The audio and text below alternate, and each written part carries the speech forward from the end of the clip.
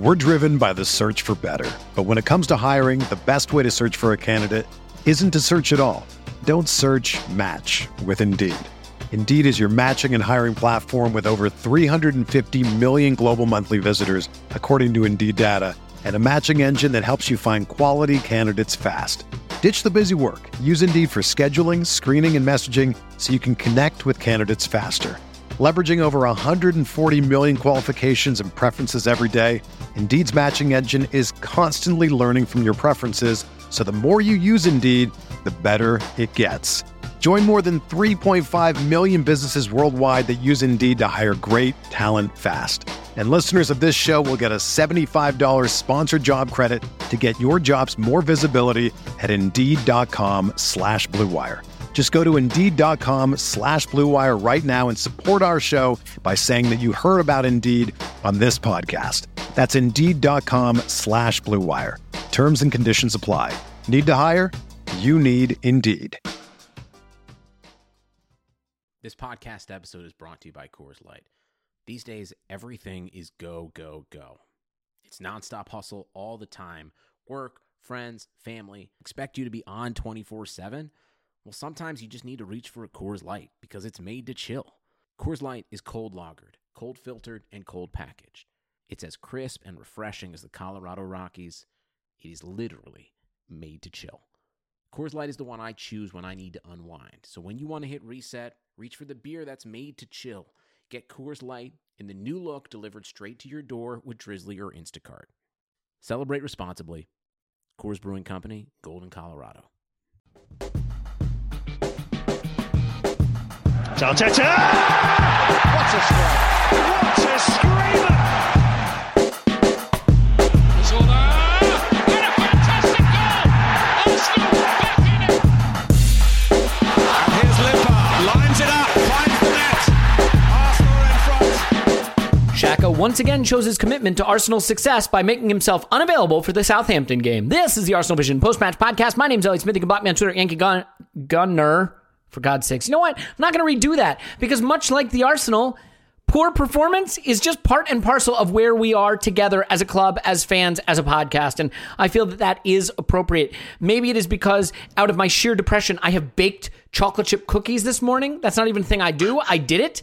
And here's what I've realized. The reason you don't want to bake chocolate chip cookies is because then you are alone in the house with chocolate chip cookies.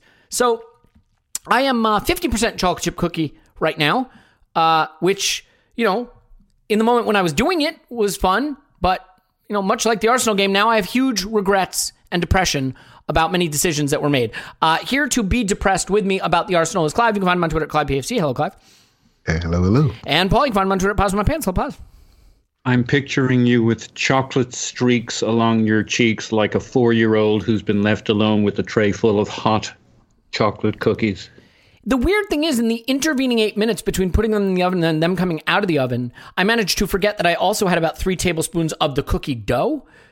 So whatever that was, someone took the Men in Black flashy thing, neuralizer, and neuralized me, and then I wound up just going to town on the warm chocolate chip cookies. But, you know, I mean, you have to self-medicate in the way that you find best. In the evening, for me, it is bourbon, and apparently before noon on a Monday, local time, it is chocolate chip cookies, which is disturbing. Anyway, enough about my domestication in progress. And let's talk about the, shall we say, the capitulation of our football club. Is that a segue? Felt like a segue. So, look, the one thing I don't want to do with this episode is I want to try to avoid the, sure, Arteta's doing bad and the players are bad, but it's the structure of the club that's the problem. It's the owners that are the problem. It's Edu and Vinay. Because that discussion is coming. Edu's not good enough. Vinay's not good enough. The owners aren't good enough. There's not enough oversight. There's not enough structure. Fine, I've said it. Like, it's out there and we know it. But we can't cover everything in one episode, though we may try in a 3-hour marathon. So I think there will be time to discuss how you rebuild the club structure that was so quickly torn down when Arteta arrived, much to his detriment. But let's not do that today. Let's stay focused on the football, on the players, on the coach, if that's okay with you guys. And I think we should start by just talking about how Arteta probably got what he deserved with the lineup. Paul, I'll start with you.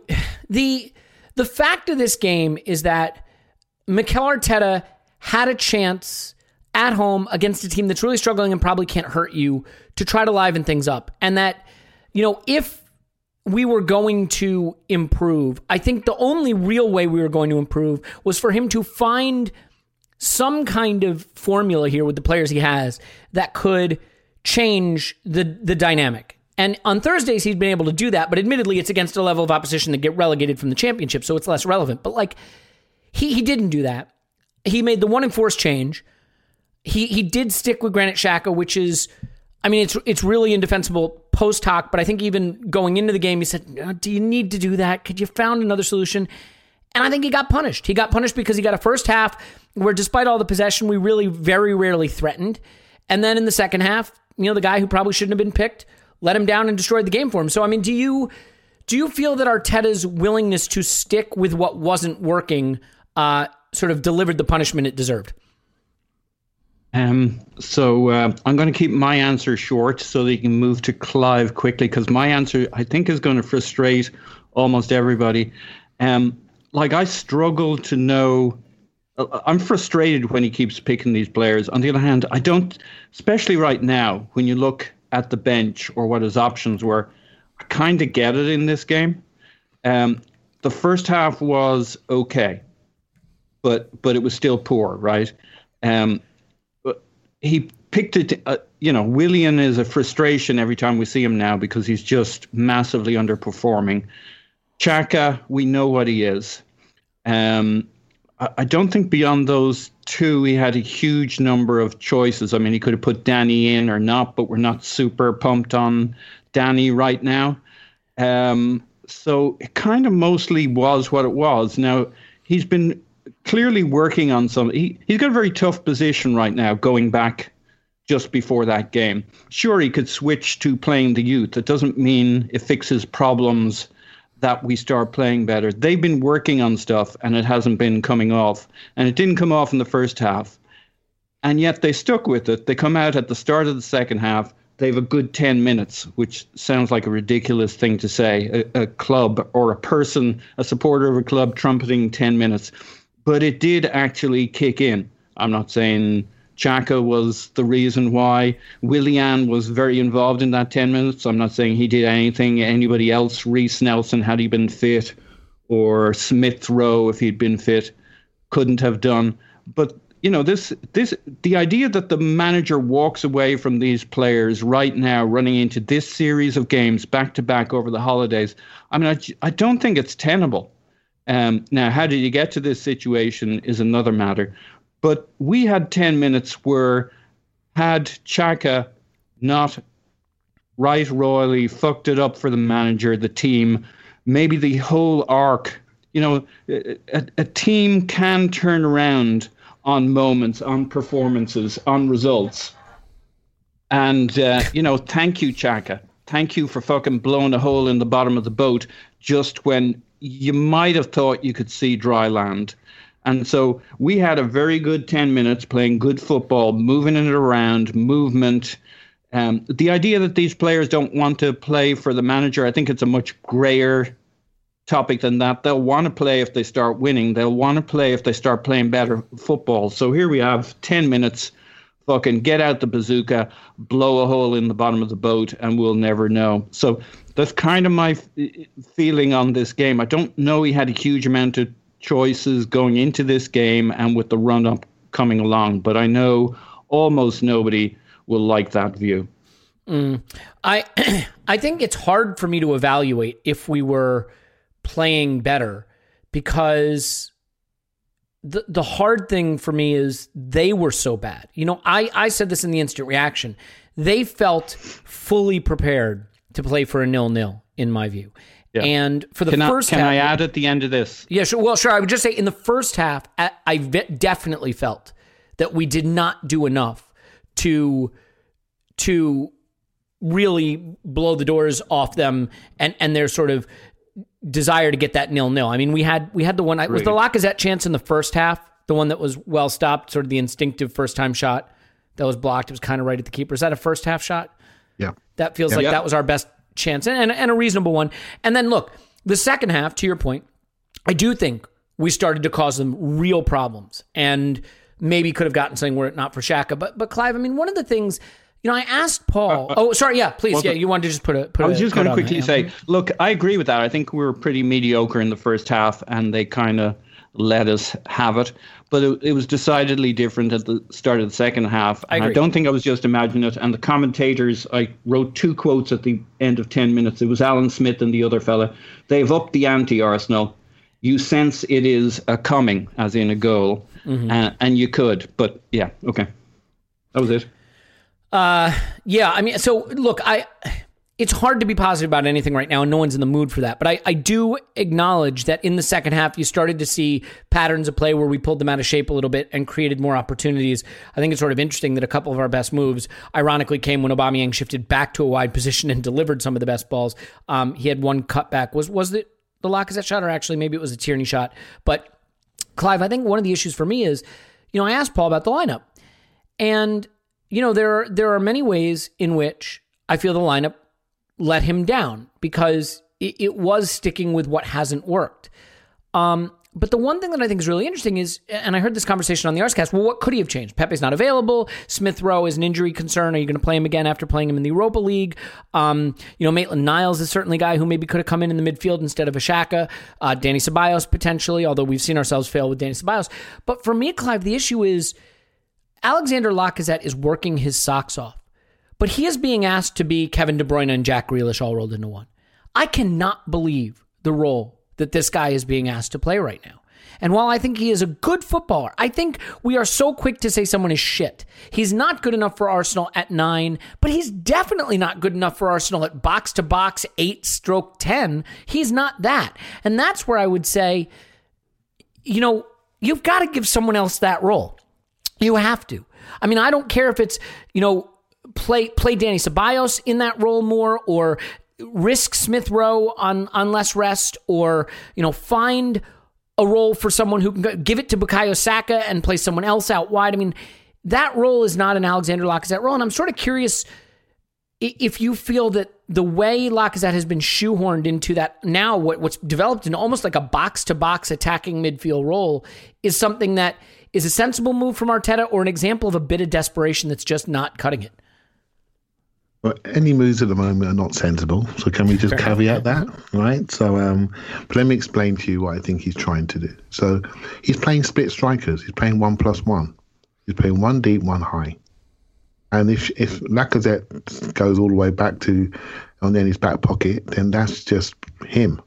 But he's trying to play him in a 1+1 role, almost like a 9.5 of a striker ahead. And lots of teams do this, and sometimes when you have the ball, when you haven't got the ball, you end up in a 4-4-2 shape, and you try to press them with 2 strikers to put them under pressure, and that's what you do. And I've seen him do this before, so I don't think that's crazy. I don't come away from this game thinking, oh my God, Lacazette, Lacazette's form and his lack of conviction, you want that discussion, how he approached that chance in the first half, how he just bowled up to it and stuck his toe out. All he had to do was shape his inset and push it into the corner with a little bit of care and attention. And this game is a different story, right? Mm-hmm. That's the sort of thing I want to talk about. His lack of confidence and lack of balls when it really matters. When it didn't matter against Rapid Vienna, he's kicking it in from the West Stand. Do you see what I mean? And it's like, where do you go when it really matters? Where do you go? What do you want to be? The first time I saw this in Lacazette, and I really started to have doubts, was in Baku. The Baku game, he disappeared completely. I know they got disconnected. We played a 3-5-2, and they sat on Ozil and pushed us wide and disconnected us, made the penalty box really crowded and bashed us up. But he was so easily disconnected, so fragile, so frail under pressure. I wonder why people can't see this sort of stuff and then decide on the back of it and say, this guy's not going to take us somewhere. We need to lose them. We need to lose them. We're not going to the promised land with you. We might go to halfway to the promised land with your mate, but we can't carry both of you, right? We got to make a decision. And we don't. We don't make the decisions quickly enough. So we end up failing massively, but failing a year and a bit later, and a year a bit older, a year and a bit, 180 grand a week coming out of our club. And then you start to see a much more of a squad squad building, squad issue, squad retention type-ish problem. Why don't we take the money when it's offered? It might be 5 mil less, but we can go again. There's always talent out there. That's the sort of thing that bothers me, Elliot. Not so much the position in this game, because you made some suggestions there. Even in your voice, I didn't, I'm not sure you fully believe those suggestions. I don't have any conviction in the solutions that are in the squad, but I think what I have conviction is that, this is a manager, in my view, Clive, who one of the mistakes he's sort of made during his tenure, again, in my view, is a lot of very weird uses of certain players in ways that I think have not allowed them to do the things they're particularly skillful at or the best at. And I acknowledge that there are a lot of players that aren't very good in this squad. Can I just put one little bit on that? Because if you got this guy and he's trying to find a role for him, so the role that he found for him with Pepe and Aubameyang on the left, that front three, cup final system, blah, blah, blah, with Maitland-Niles or Saka sort of bodyguarding that left-hand side, making sure Aubameyang didn't have to work too hard and focus on goal scoring. Lacazette as a pivot, Pepe doing his individual thing on the right-hand side. Not too bad, right? Not great, but not too bad. Lacazette, we go to Leicester. Lacazette misses the key chances, the header on the line, and we see chances, the Liverpool chance he went through, I think he had a chance at City, and we all say, we want Aubameyang centre forward. And we all did, because what we see, we think, well, Aubameyang would have finished those chances. Lacazette, you're not doing it, right? So we put Lacazette, we put Aubameyang centre forward, and we don't have any connection to him. He's literally on an island. So then he reacts and then puts Lacazette in behind him to try to create that relationship and connection. And we're still not seeing anything. So we're in a dilemma where we have a mismatch of a squad where we have some experienced guys that are not firing, we're trying to get them to fire, and some young guys who we're not sure quite ready. They look really promising. Our gut says we want to throw them in. We want to throw them in because we want to see what they've got, because this lot of crap. Yet we're not really convinced. Is that the right way to treat them? Is that the right way when they've been here 10 years to solve our little comfort problems of a period in time which has nothing to do with them and potentially hang them out to dry? We had a conversation last week about Eddie. We were saying he should be sold. We should be sold because Balogun's coming. Couple of bad games, couple of bad touches, and we're on to them. It's a very difficult dilemma for the manager. Do I go or do I stick? I think he overstuck. He needs to go a bit, because I said this yesterday, Elliot, you cannot lose a North London derby and pick the same team, because what you're saying is that's okay. And that's never okay when you're an Arsenal manager. It's never okay to lose it like that. You make sure that you make a change, and it doesn't have to be 5 changes. It's 1 or 2 max, because you're saying that's not okay. These are the rhythms of my selection. We've lost a big game. Not everyone can survive that. Can't happen. It can't happen, because then you lose people. They can't read you when it comes to selection. And that's what I think's happened over the weekend. Yeah, and there's an argument we're going to have. I'm going to table it for later in the pod, because I think the minute I bring it up, it's going to, this whole thing's going to burst, and then we're all just going to yell at each other. So I'm going to save that, because that'll be fun for later. I think it is relevant, Clive, that you pointed out something really important, which is Lacazette, how he looked against Rapid Vienna versus how he looks in this game, and the degree of clinicalness and the degree of skillfulness. I mean, you just can't overemphasize the gulf in caliber, but also just the gulf in willingness to be, I don't know even how to put it, how to say it, to be more effective is the best way I can say it. Because another great example is Mohamed El-Neni. I mean, he is, scoring a golazo against Dundalk, and then going back to, shuttle passes back to Shaq in his defense against Burnley, and no progressive play, and not hurting them at all, and not pushing the ball forward, and being the player that he's sort of been maligned for, at least by me, during his Arsenal tenure. And that really is the issue. I want to read you a quote. I think this is super interesting. This is Daniel Farke's, is that how you say his name? Farke? I think he went down with Norwich. Norwich man, Daniel Farke, yeah. Okay. In general, the teams that are promoted because of a solid defense find it easier to adapt to a higher level, because they're still solid, And when they are then able to add quality in the offense, they have a good chance to stay in the league in the first season. They have more problems the year after because with no offensive plan, they struggle to take the next step. Now, he's talking about promoted teams, but this is so interesting because Arteta came in and gave us a defensive structure and it immediately righted the ship. But with no offensive plan, we've struggled to take the next step. And he says teams who are promoted with a brilliant offensive plan and possession-based side find it difficult to be successful in the first season because on a higher level, they're not that outstanding anymore. They have to do what's not that much in the DNA of the players. It's more about defending to be solid. The offensive players who were praised as much the season before then need good defending behavior. These types of teams struggle a lot in the first season. Once you're then capable of staying in the league, then the second and third years are much easier. Okay, I think this is really interesting because Mikel Arteta did right the ship through a defensive structure. But as we've seen, we don't have an attacking plan. And as he's tried to add that, everything has fallen apart. Almost like a second season promoted team that's trying to layer an attack on top of a defense and is now just finding that they can't do it. Now we're doing that with a lot more talent than those teams usually are. But I thought that was interesting. And before we come on to Xhaka, and before we come on to Arteta fully, and before I make everybody mad by starting a fight, Paul, I want to ask about Willian and sort of that right-hand side. Willian now has one shot on target since he's arrived at Arsenal, which is great in the league. It's been an absolute disaster. And I mean, it's 799 minutes played, one shot on target. That comes from Statman Dave on Twitter. So that right-hand side does seem to be an issue. The corner kicks were a disaster. The overlapping play, I mean, if you look at Willian's pass map, every time it's at the byline or deeper than the penalty area, it goes back to midfield or the defense. I don't know. In this game or generally? In this game, at least in the first half. Okay. I'm looking at his pass map, and it's devastatingly bad. So I know he served in maybe one good cross. I know Bellerin put in one cross, the good cross, I think, for Aubameyang's header, right? I think it was a Bellerin cross.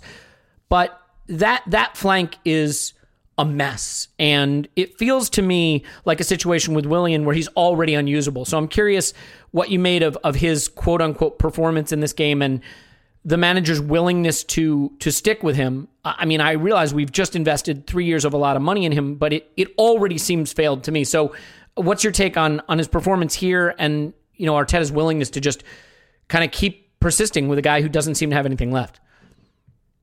Yeah, he's bad. I don't really get it. I mean, he was okay last season. I know you can fall off a cliff, but he isn't fallen off a cliff. He climbed in a dive bomber and accelerated downwards rapidly.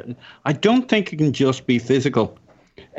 Two other clubs wanted him, right? Chelsea, who knew everything about him. I mean, you got the KGB somewhere in the background there. They got every biometric on the guy. They knew what they had. They wanted him for 2 years on good money. Spurs wanted him. They haven't been fools in the market lately. So he shouldn't be terrible.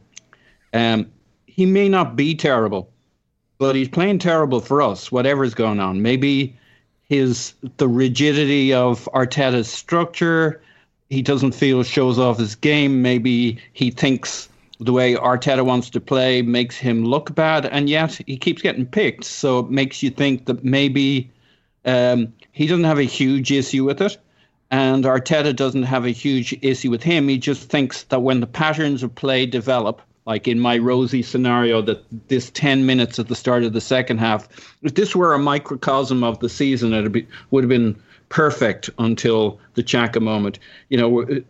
Struggling for 45 minutes to make things click. And then suddenly the clouds clear and a pattern of play and an understanding. Now, yes, we're up against Burnley, but I don't think they intended to come out in the second half worse than the first half. I expected to come out with some actual additional energy and have a go at it. They must have had a halftime talk saying, right, as we thought, lads, Arsenal are here for the taking.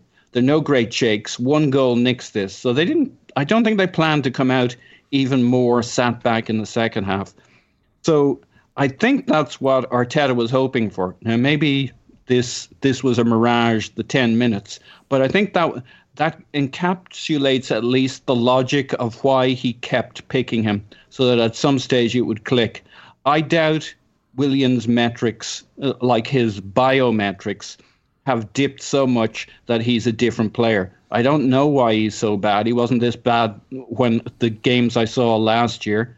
And as I say, this is 3 clubs who wanted him, not just 2. And the other 2 clubs are, you would have to say, well run when it comes to recruitment, one of whom knew absolutely everything about him. So I don't understand it. He's bad. He does. What I don't get is that kind of jogging around thing, that lack of movement.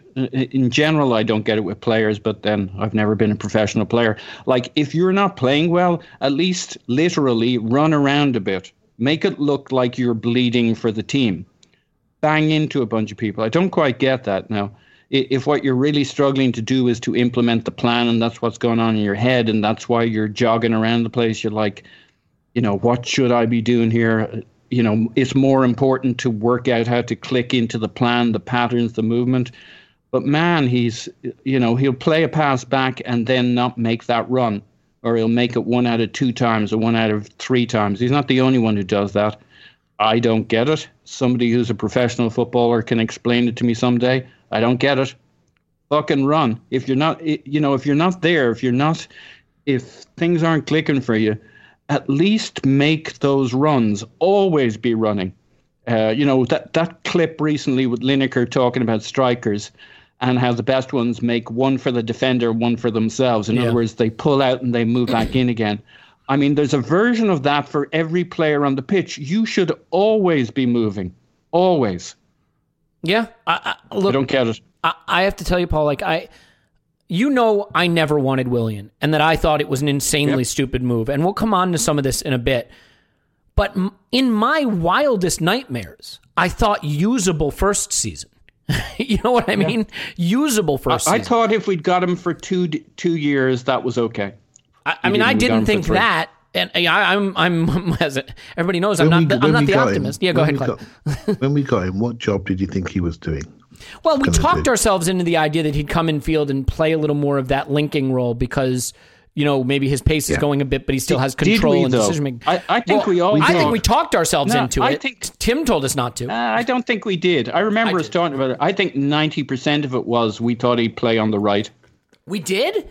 So wait, I want to be clear about something. I did. That doesn't Tim make did. any sense because what that means is we believed he was being brought in as a Pepe replacement, and we were okay with that? I mean, I remember talking about it on the pod, and I was, it's not that we didn't entertain the idea that he might be tried out as a 10, but I would say Tim and I can't speak for Clive, but I know Tim and I basically saw him as a Tim did, to be fair. A right wing, so and we well. definitely debated that clash. Then, what's the logic with Pepe? We were very concerned about the Pepe angle. I'm going to trust here. Let me just say this real quick, Clive, before we come back. Is just that in my view of trying to at least justify a move I hated, it was he'll play on the left so Oba can go central and Lacazette doesn't start every game, or he'll play as a linking player with Sack on the left, Pepe on the right, and Oba through the middle. In my wildest nightmares, it was never he will start instead of Pepe and be abjectly terrible from the get-go. Clive?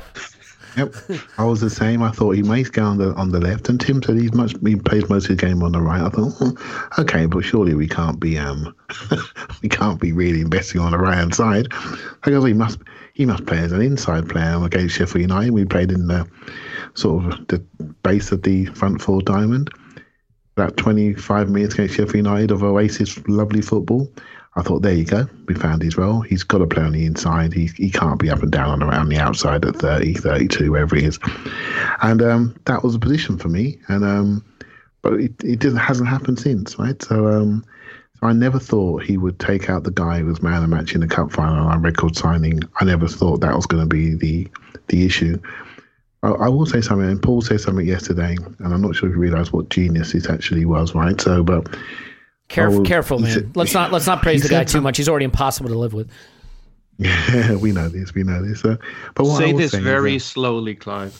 Okay, you said something last night. You said about Arteta being offered certain players, and I think it was Cedric, and you said, but we shouldn't be offering him Cedric.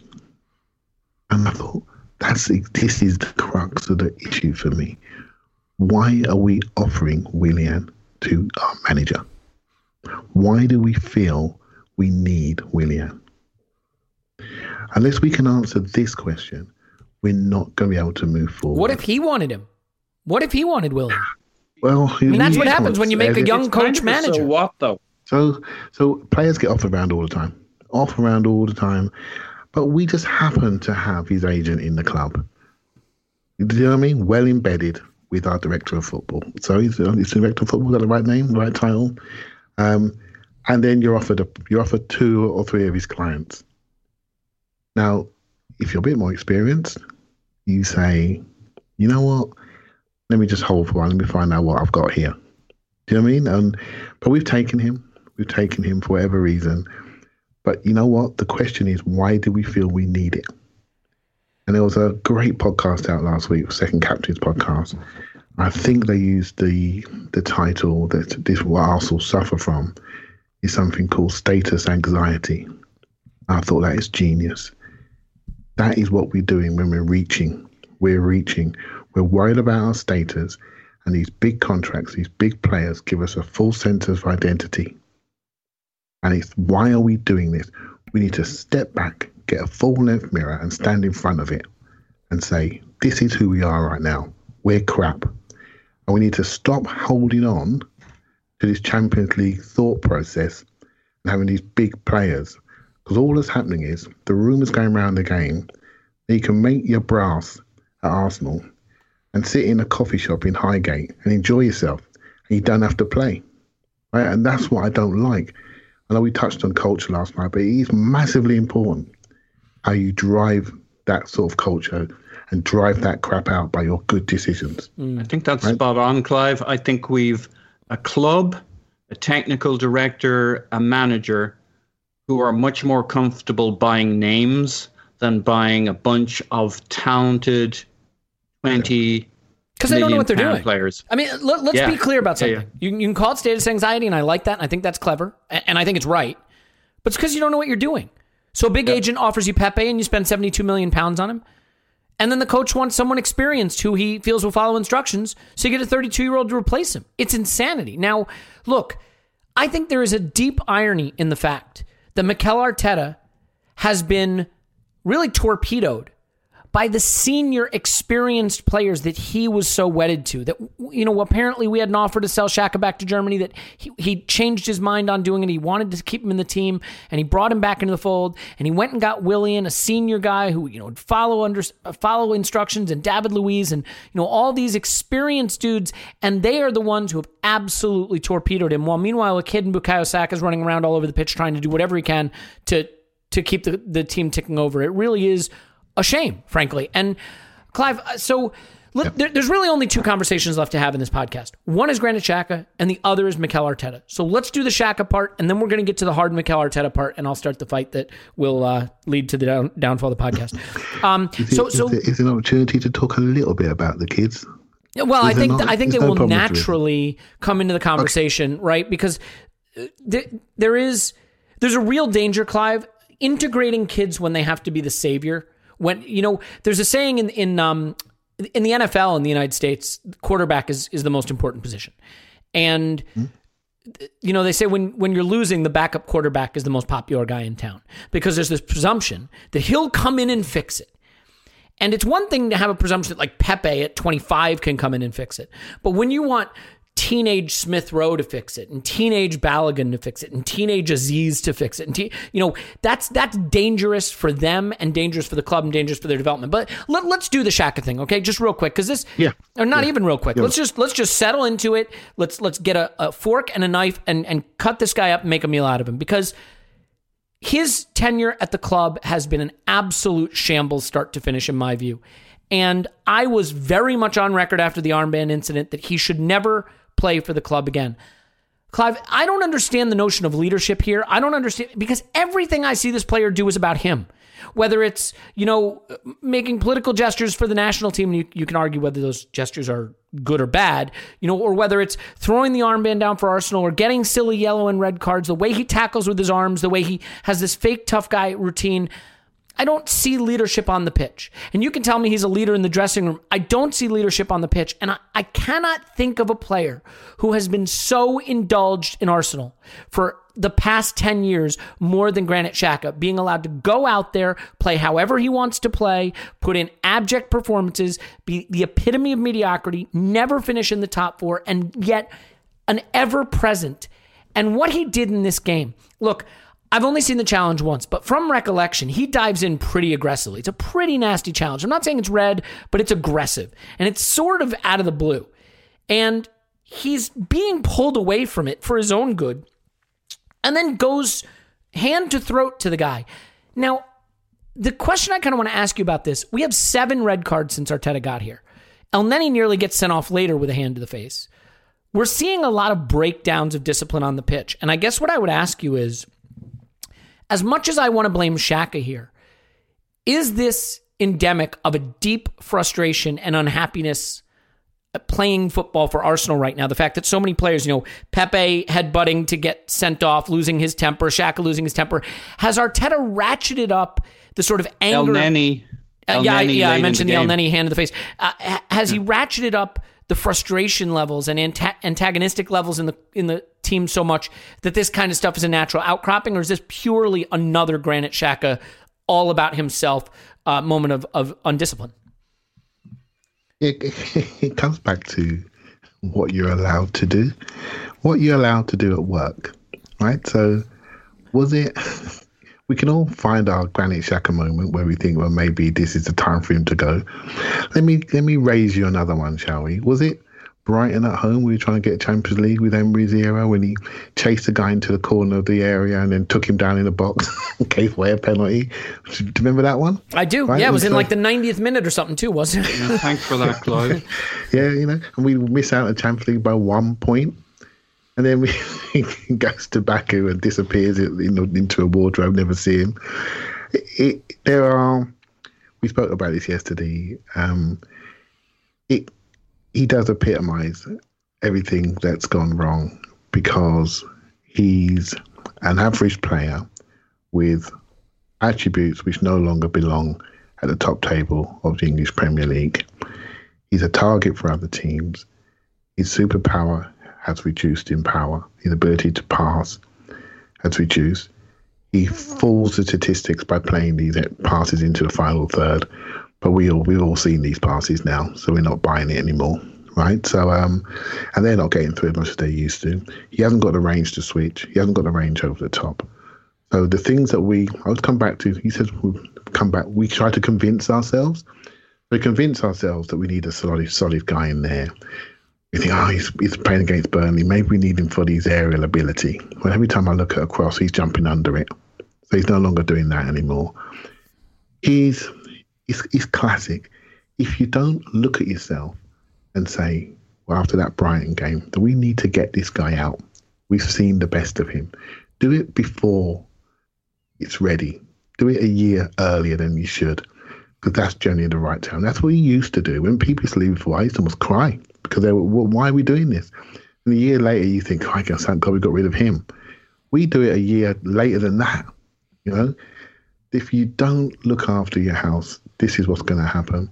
We're just too comfortable with mediocrity in our camp, and they are allowed to do what they like.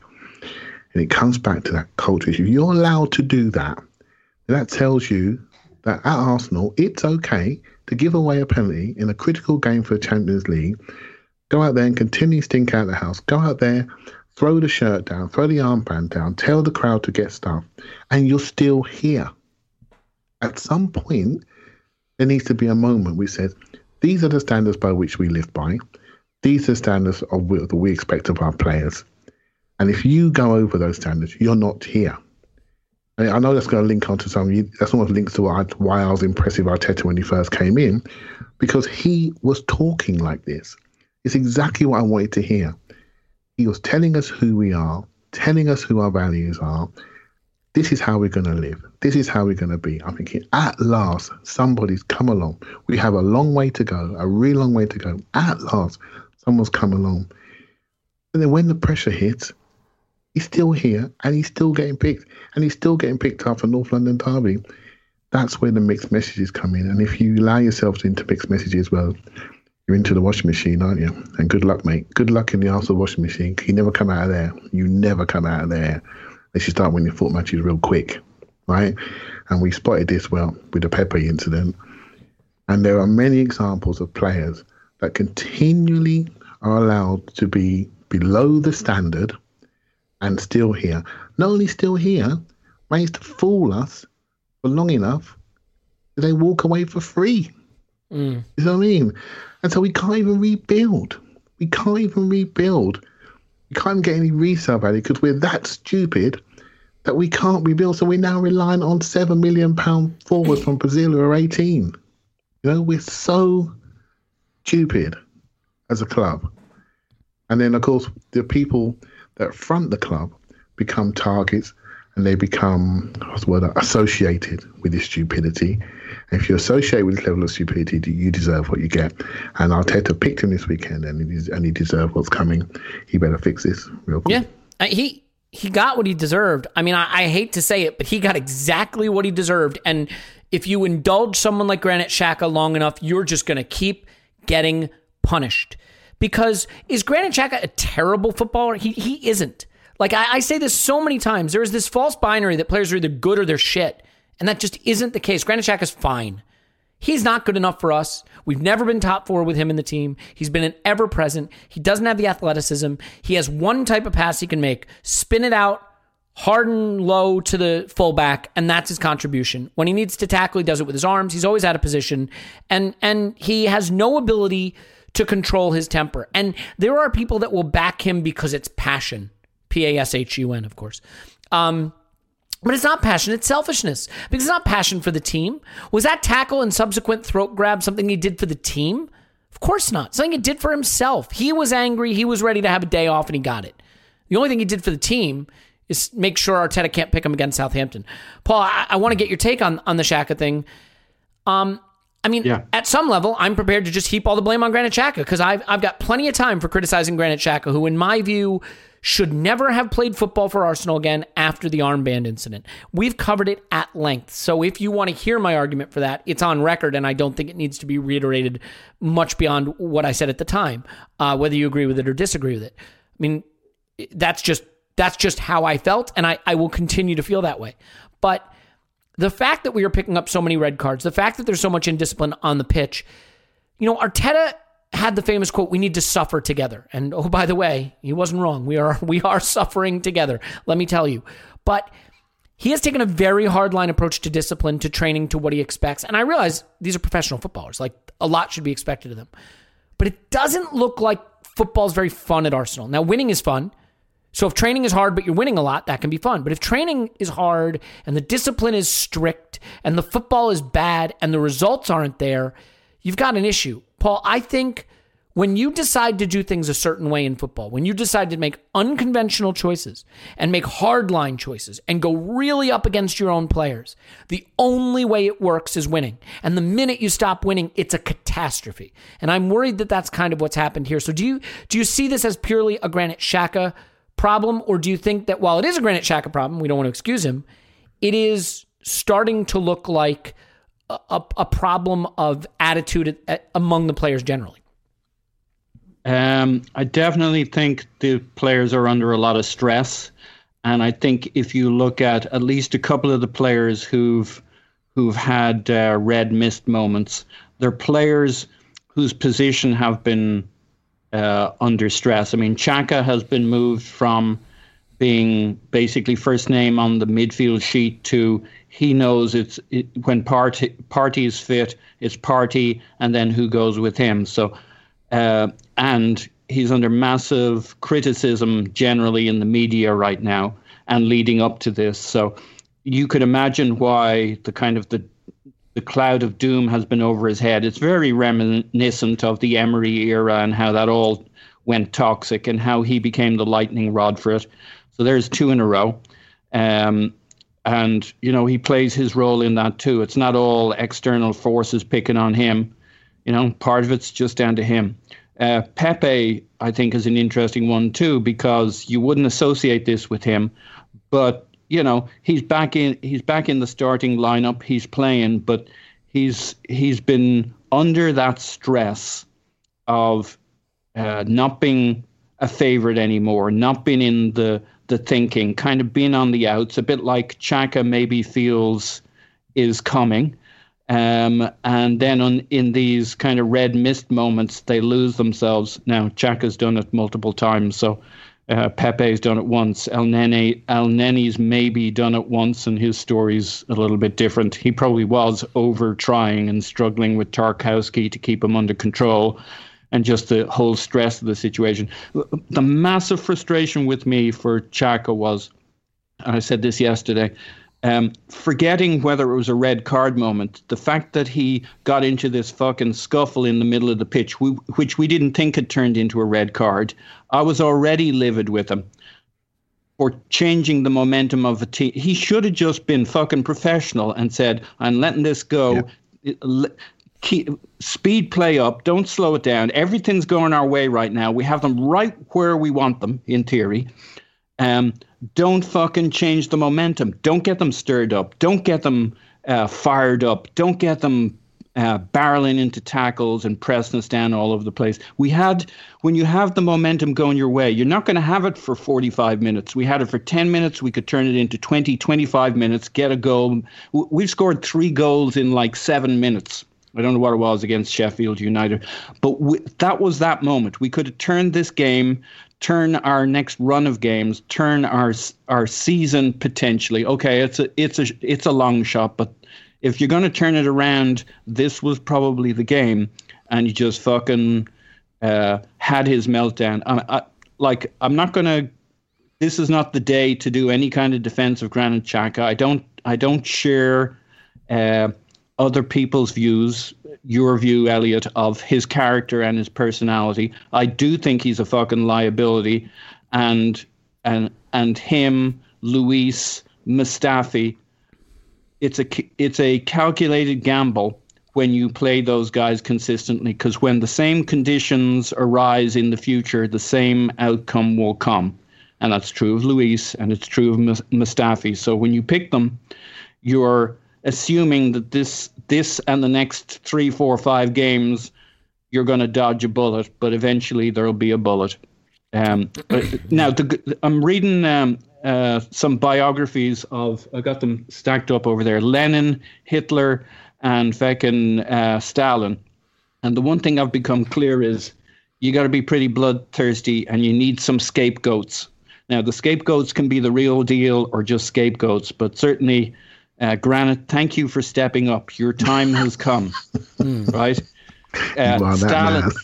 Stalin's list of enemies, stick him right at the top. There's something we can all get around, and you don't need to debate it too far. We need a couple more.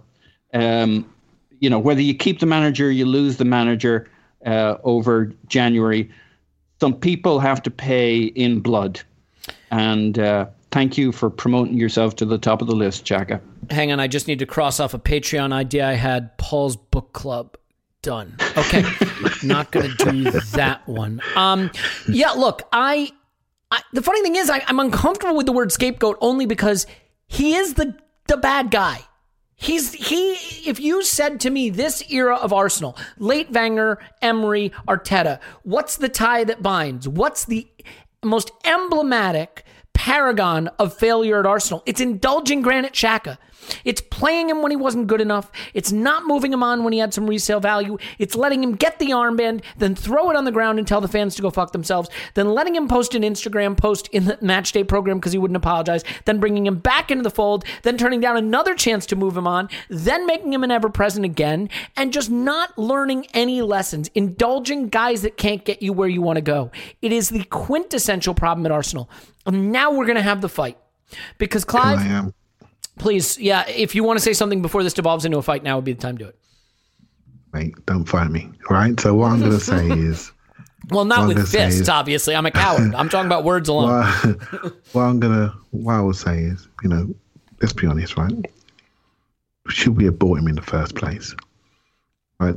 This is what I'm trying to talk about. We spent 35 million on somebody that no one else was fighting for. We had a chance to get N'Golo Kante. We didn't want to give his brothers a couple of million in their back pocket. Chelsea did, bang, in you come, win the league title in your first season. There you go. Thank you very much. That's what a proper midfielder looks like. He can move, he can run. He's won the league already. He's shown he held the Leicester midfield together on his own. He made Danny Drinkwater look good, for God's sake. And then he basically had the chance to come to Arsenal, and we found that because of our morals and our values and what we stand for, etc., etc., etc., we went for the other bloke that's runs around in diving boots, can't move, bad disciplinary record. And then we find a way to keep him here over many, many years. How long has he been here? Is it 4 or 5 years? Must be something like that. It's gotta be, yeah. 4 or 5 years? 4 or 5 years. He's on his second contract, I believe. Do you understand? You understand what I'm saying? Mm-hmm. We talk about the output of something that we did to ourselves. Arteta didn't sign him. Everyone plays him because he comes with leadership. But this is the root cause of the problem at Arsenal. How we got here is by those dumb decisions. There's too many of them to mention. Yeah. So let's talk about Arteta now, because I want to be clear. I'm going to plant my flag, and I'm not going to speak for anybody else. Mikel Arteta has to go. Mikel Arteta will not turn this around. That doesn't mean Mikel Arteta does not have a big career in coaching, that Mikel Arteta doesn't have good ideas about football, that Mikel Arteta is not a bright guy. I've watched a lot of football for a long time. I cannot think of situations that have hit this kind of nadir where the guy in charge turned it around. And I'm sure now I will get hundreds of tweets and emails about the one example where that happened. But it's kind of like the age curve conversation. We say, no, this is the guy that's going to beat that. If you think this guy, Arteta, is the guy who's going to turn around a situation that is almost never turned around, that's great. And if you want to say that talking about relegation is hyperbole, I mostly agree with you. But we have lost 4 at home in a row for the first time since 1959 and just lost at home to Burnley. So the idea that there are points around the corner is not a foregone conclusion. And there's no Thomas Partey during this crowded period. I mean, I don't know how you can say that a team that can't score goals, that doesn't have good players, that has a coach that is floundering, is definitely going to pick up points. Now, we probably are. But, I don't see how he turns this around. And the issue, of course, goes beyond him. Please do not conflate me saying that Arteta needs to go with me saying Arteta is the whole problem. He is not the whole problem. Mikel Arteta is not the whole problem. But as I said at the top of the pod, we're not going to do the Edu, Vinay, club structure thing. That's broken and has to get fixed. But for right now, we have to arrest this decline, and we have to pull this back together. And that means that we have to move on from this coach, in my view.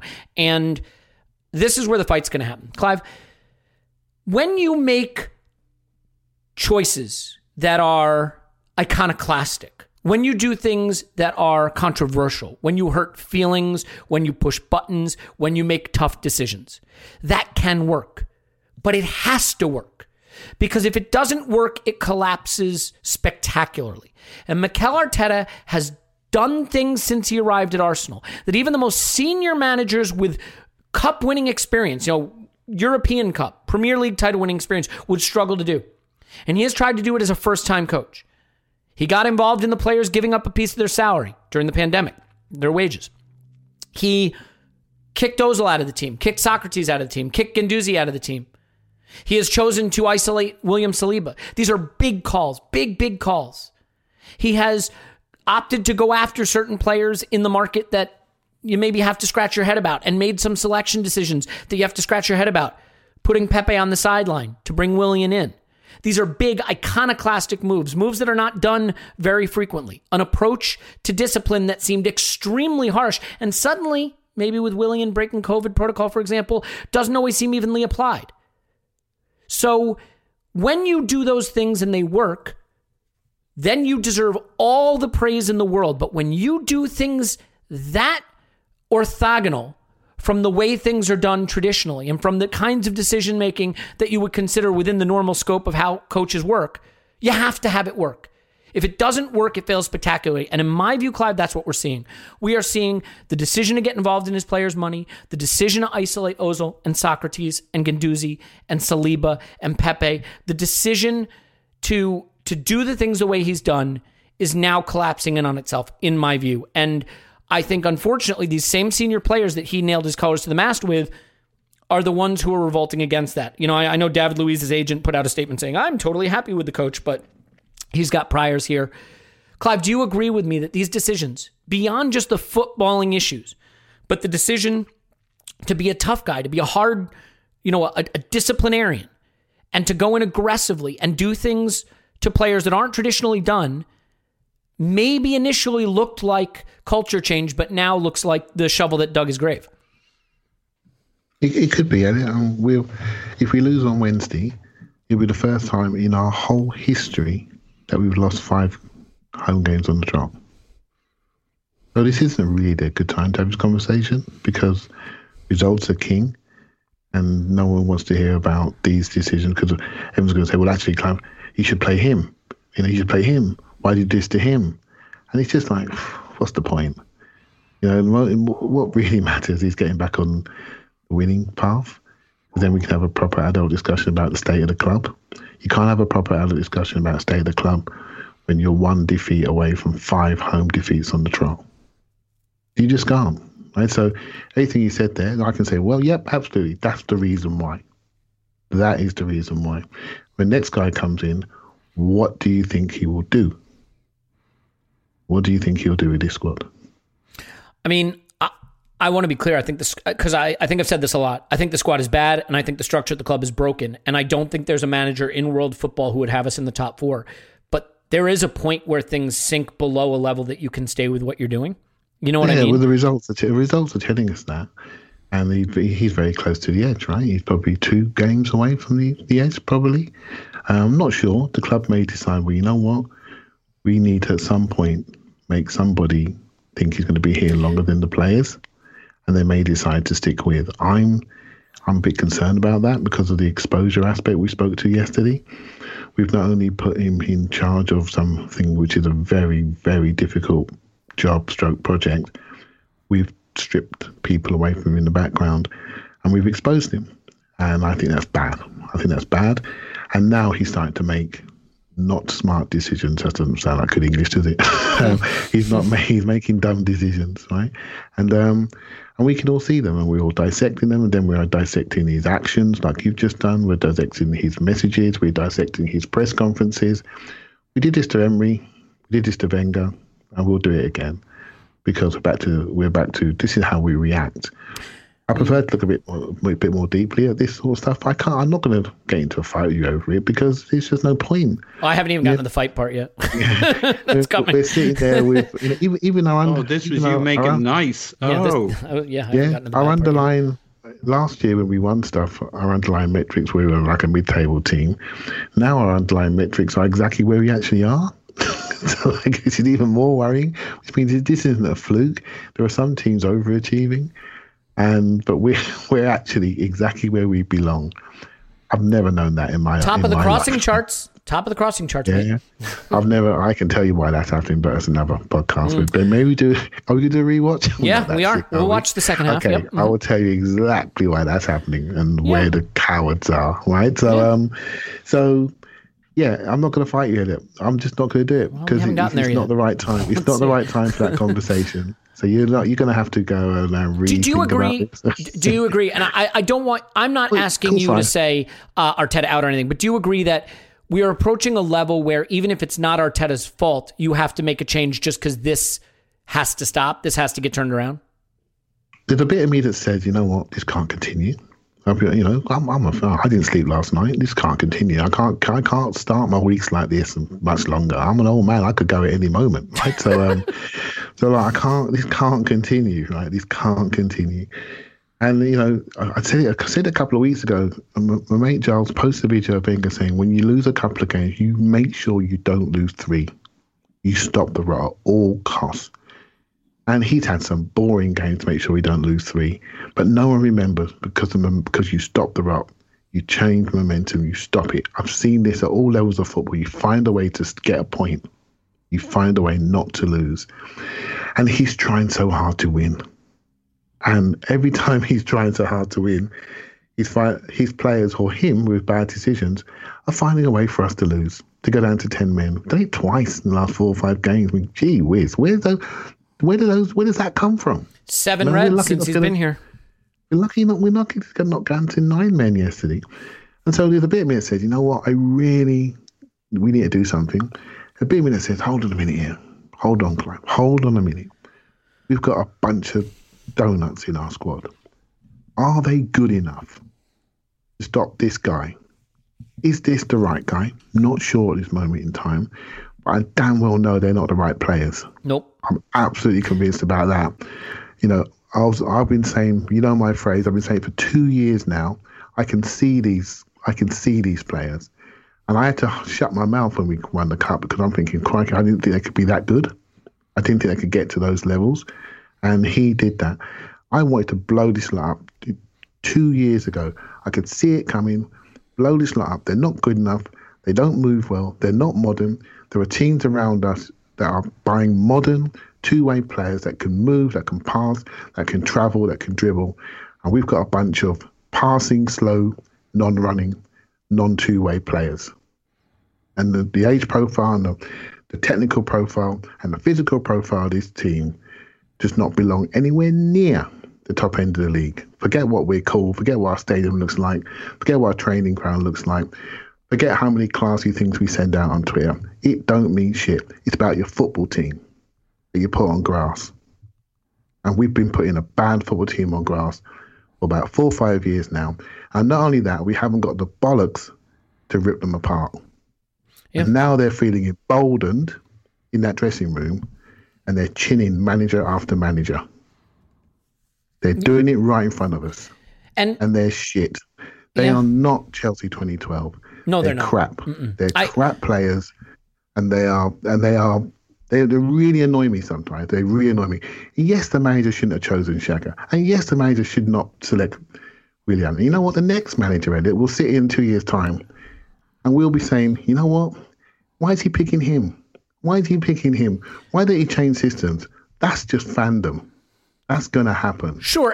But how we've got here is far more concerning, and how we're still here concerns me. And that comes back to, I know you don't want to talk about it tonight, but somebody lead this club. The structure's going to have to get, look, that discussion will happen. I didn't want to do it today because it's such a big discussion and it's separate because Vinay's not the guy and Edu's not the guy and the Cronkies don't know who to put in, and that's been clear. Raul never should have been there. He was there just fleecing the club for money. Like, none of this is okay, but that's another conversation. And in this moment, I wanted to focus on this specific issue. And Paul, I'll let you come back in here real quick, but I want to add to Clive's point about the players not being good enough, because he's right, but it raises another issue, and it's the one that I think will ruffle feathers, unfortunately, but I feel like I got to say it. So why don't you add the point you're going to make there, and then I will push this conversation into the most uncomfortable area.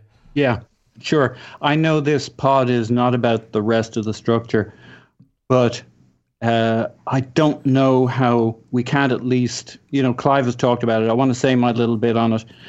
What they need to do, we talk like we have some say in this, some control. Okay. So I don't know that we have a little bit of supporters, but if we're going to think about this like we actually have a wand we can wave, we can command them to replace the manager or whatever.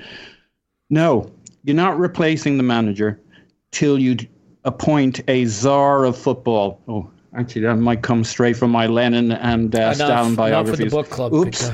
I was wondering where that phrase came from. But, put somebody above those guys, a Ralph Rangnick kind of guy. Find the best guy we can get in football who will take a medium long-term view. The problem with hiring a manager now is what we've demonstrated is our manager is standing in the middle of a minefield and he's got no map to work his way out of it. And sure, you can swap managers, but you're putting him in the middle of a minefield. You then own that manager for 3 years. He starts shaking up your squad. You better know what you're doing. You're about to cost yourself 20 million or something on getting rid of Arteta, signing up for another 20 million for the next guy. He's not the guy you're going to want for 2 or 3 years, because the guy you get right now in this mess is not going to be the guy you would want if you had next summer. So don't fucking do that. And what's more, the fans will settle down if they think the club has stepped up to what the real problem is. So appoint a real czar of football, a true director of football with a vision. Leave them with their titles, but put Arteta back to being a coach, with somebody to guide him and to tell him, no, you don't want to do that. whatever about, Ozo Guendouzi, that's settled law. But the next thing that comes along, you have a czar of football who says, actually, Mikel, I hear where you're coming from. Here's how I'd finesse this situation. He steps in, gets control of our transfer dealings, our plan, our vision. The fans will settle down. We'll make a decision on Arteta. I don't mind if we make a decision on him in January, but before you do that, fucking, I'd take the keys away from everybody, from the fans, from the club, from everybody, and say, no further till you work out who's setting the vision of this club. Because that's somebody we should be able to get right now. A director of football at another club can change at any time, right? He's not in the middle of a season. He's not... It doesn't matter when he comes into our club. He can come in when it's a mess. That's probably the best time for a director of football to come in, right?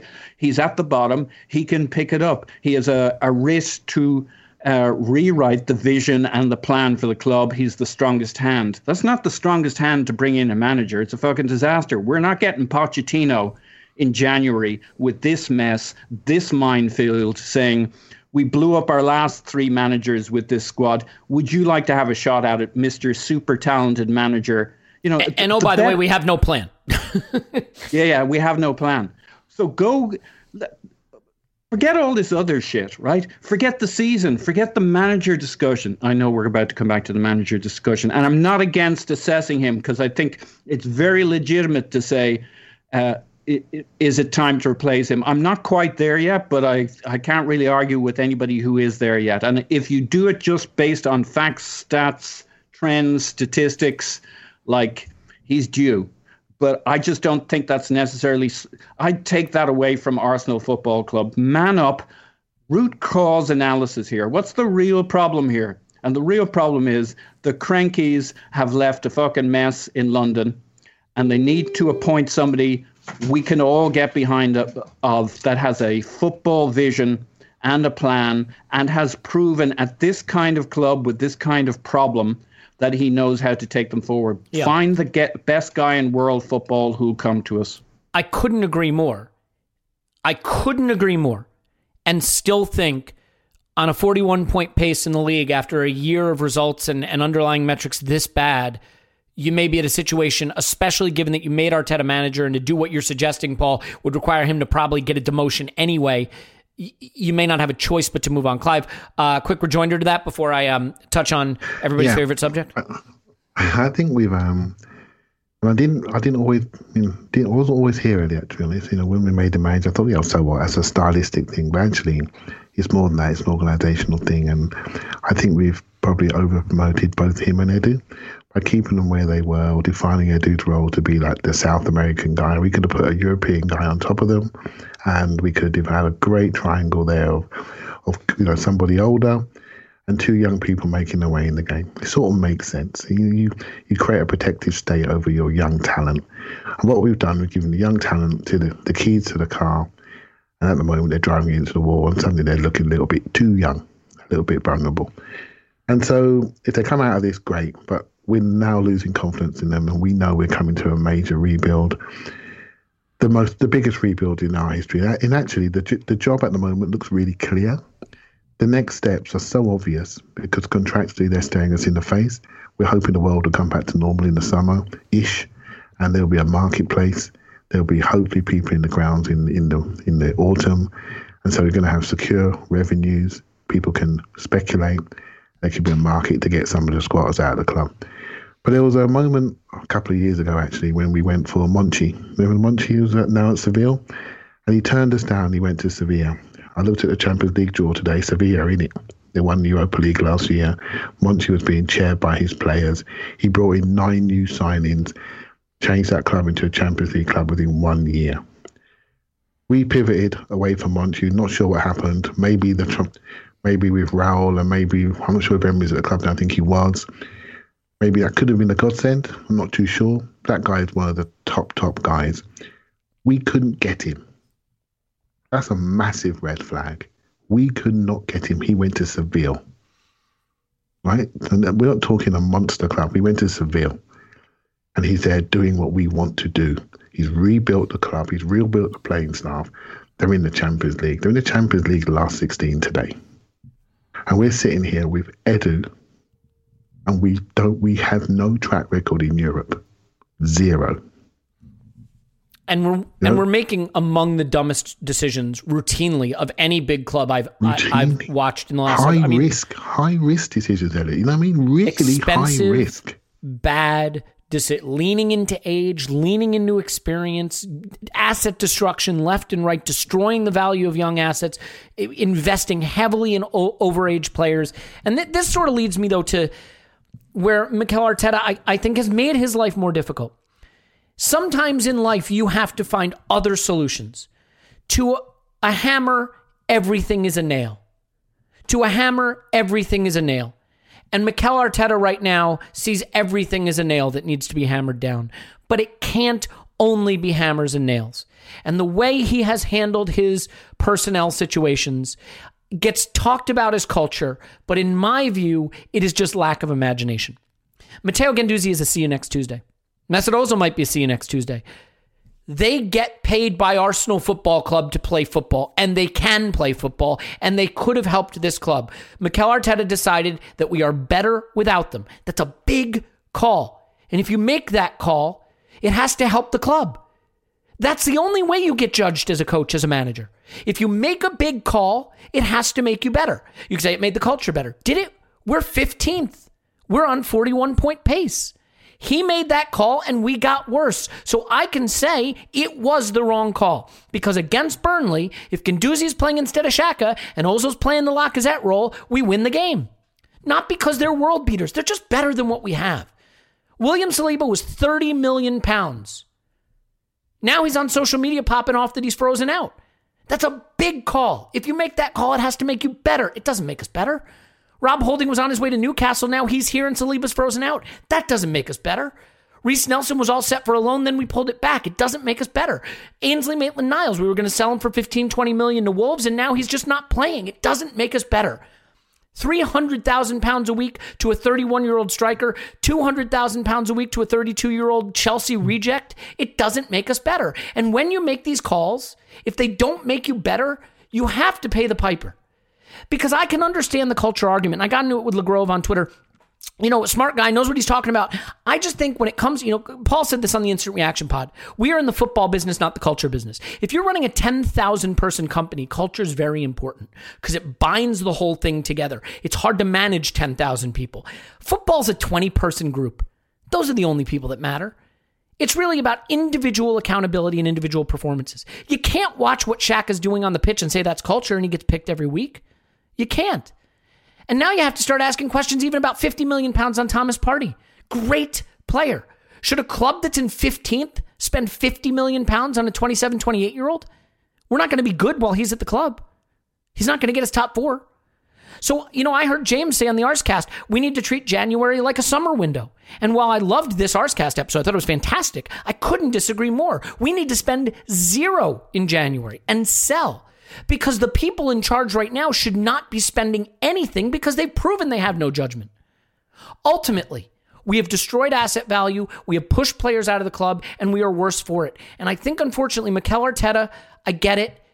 He wanted to hammer down nails and he wanted to create culture. And if you win football games, everyone says, great job creating culture. But we didn't. And now his life is harder. Because he can't pick Matteo Guendouzi instead of Granit Xhaka. Because he can't pick Mesut Ozil to play the role that Lacazette is not suited for. Because he can't pick William Saliba instead of Rob Holding. And Rob Holding played well against Burnley, by the way. No criticism to him. It's just, he took £72 million of Pepe and replaced him with 32-year-old Willian in the starting lineup. These are decisions that ultimately do cost you your job because they make the team worse. And that's the problem. You can talk culture all you want. When teams win, they have a good culture. When Salah and Mane fight on the pitch and Liverpool win the title, it's their desire, right? It's their winning culture. When Danny Ceballos and David Luiz and Danny Ceballos and Eddie Nketiah fight, it's a sign that things are imploding. We just like to apply that term post hoc, but we're not winning. And so, Paul, it is a long way for me saying that I keep getting told all these reasons why dumb moves are smart. And ultimately, maybe they're smart if they work, but none of them worked. So maybe these head-scratching moves that very few clubs make, you don't see 3-4 players frozen out at big clubs very often. Maybe they're just not smart. And there's, the Jose Mourinho thing, I hate him. But Paul, there's a reason third season Jose Mourinho is a thing. Because that style, that aggressive, toxic manager approach, that hammer and nail approach can work if it binds everyone together and gets them fighting. But after a short period of time, they just don't want that anymore. They need a change. And that's the third season Jose Mourinho. That happens to Thomas Tuchel. I just wonder if maybe it's happening very, very quickly with Arteta because we don't have the talent for it to work even to begin with. So I've said a lot of things there, but do you think it is fair to suggest that all of these sort of iconoclastic decisions, these big, bold decisions that at the time were maybe hailed as a culture change, have in fact been what they kind of looked like from the beginning, which is making his life harder. And they've made his life harder to the point that now the team just can't overcome it.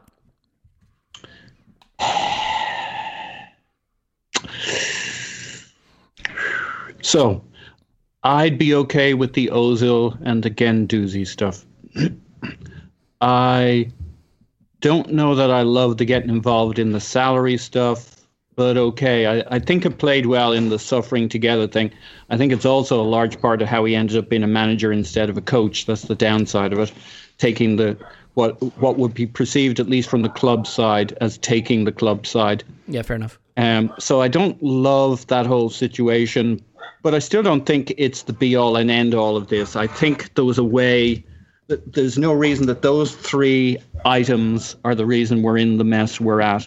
I think here's where I think I differ from you a little bit in that I don't think taking a tough stand early on a couple of things is the worst thing in the world to do. And I think once you develop an understanding with your team, your crew, your squad, as you said, you build your own culture, you build trust.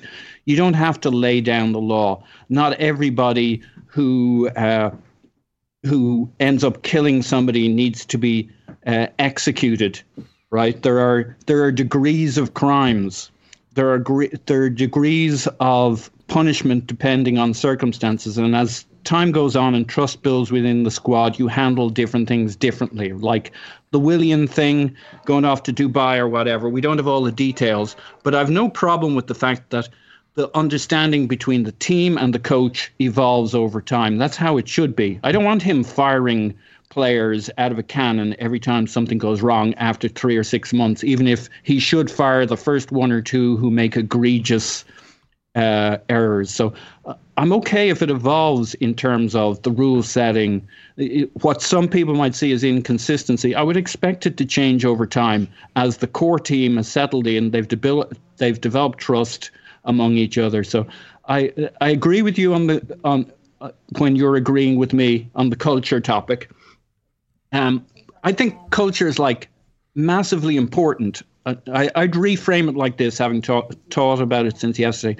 Culture is massively important, but the coach doesn't really get to make it except through winning, right? He can have a little input at the start, but then he's got to get on to football and making pragmatic decisions. And those could be things like finding a way to build bridges with Ozil or finding another way to handle Guendouzi. Those are pragmatic decisions. So he made his decisions. I'll live with them because I don't have all the details. But at some point, I agree with you. He needs to start getting super pragmatic about what bridges he burns, who he keeps in the mix, because you need players, you need talent. We could definitely have used Guendouzi, but I don't think he's necessarily the answer to all our prayers. No, we could have used, we could have used Ozil, but I fully, we have 3.5 managers who in some way or other will talk about the challenges of managing Ozil. Absolutely. And 2.5 decided better off without than with. And like a player who's that major and that significant in terms of the landscape of a team can absolutely undermine a manager. So I understand him. I mean, and let's be fair to him. He played him, 10 games straight in the Premier League to begin with. So it's not like he wasn't willing. And it's the only period where our metrics under him were any good, by the way. The underlying metrics. Yeah. Just worth noting. Sure. So yeah, sorry, finish up. Was that it? So, I guess so. I mean, basically, he, at the end of the day, the most important thing is finding ways to win. Because that's how you reset culture, right? Yeah. Leicester City has evolved massively their culture since they did that thing called winning.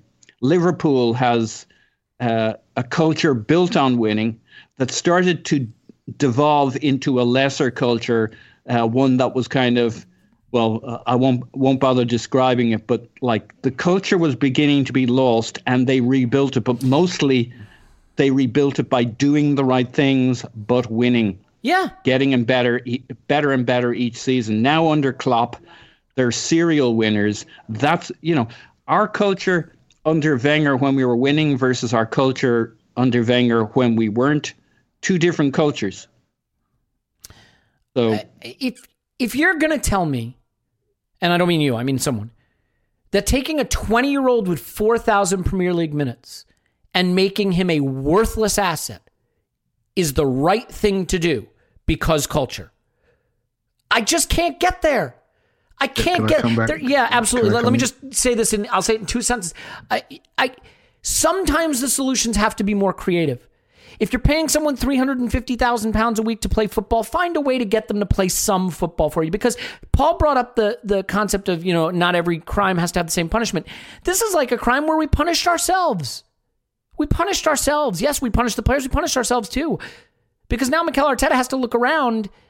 And I mean, does he want to be starting Mohamed El-Neni and Granit Xhaka? Does he want to be playing Lacazette as a box-to-box 8, 9, 10? Surely not. And I just think if you're going to tell me that excommunicating a 20-year-old with 4,000 minutes to the point where he has no value to anyone was the right way to handle that situation, I'm going to say that's a club that's never going to thrive. And there has to be a voice in the club that says there's got to be a more creative solution to that. And the Saliba situation reinforces it for me because, again, a £30 million asset that we look like we have no idea what to do with it. No idea what to do with it. While his French countryman, Fofana or whatever, is playing just fine in the Premier League, when Saliba looked every bit as good as him just a season ago. So Clive, better. Better. Yeah. He's better than him.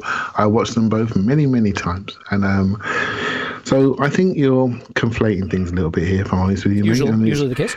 And it's a really good conversation to have, but not by the context by which you laid it out, right? So I think you mixed up culture with decisions, right? So there have been lots of dumb decisions. We all agree. And the decisions look even more dumb today when you're sitting 15th in the league, right? When you try to describe culture, what is culture? The simplest way to describe culture basically is the way we behave as a team, as a group of people, right? So, and those behaviors are a reflection of the values you want to implement into a club. And so those behavioral type issues that are reoccurring, like Guendouzi, for example, they don't want to kill the guy, but we sort of know there are reoccurring behavioral issues which go against the values which you're trying to implement. You can decide, well, look, when he came in, he spoke about this is how I want us to behave, this is how I want us to live. They're cultural statements.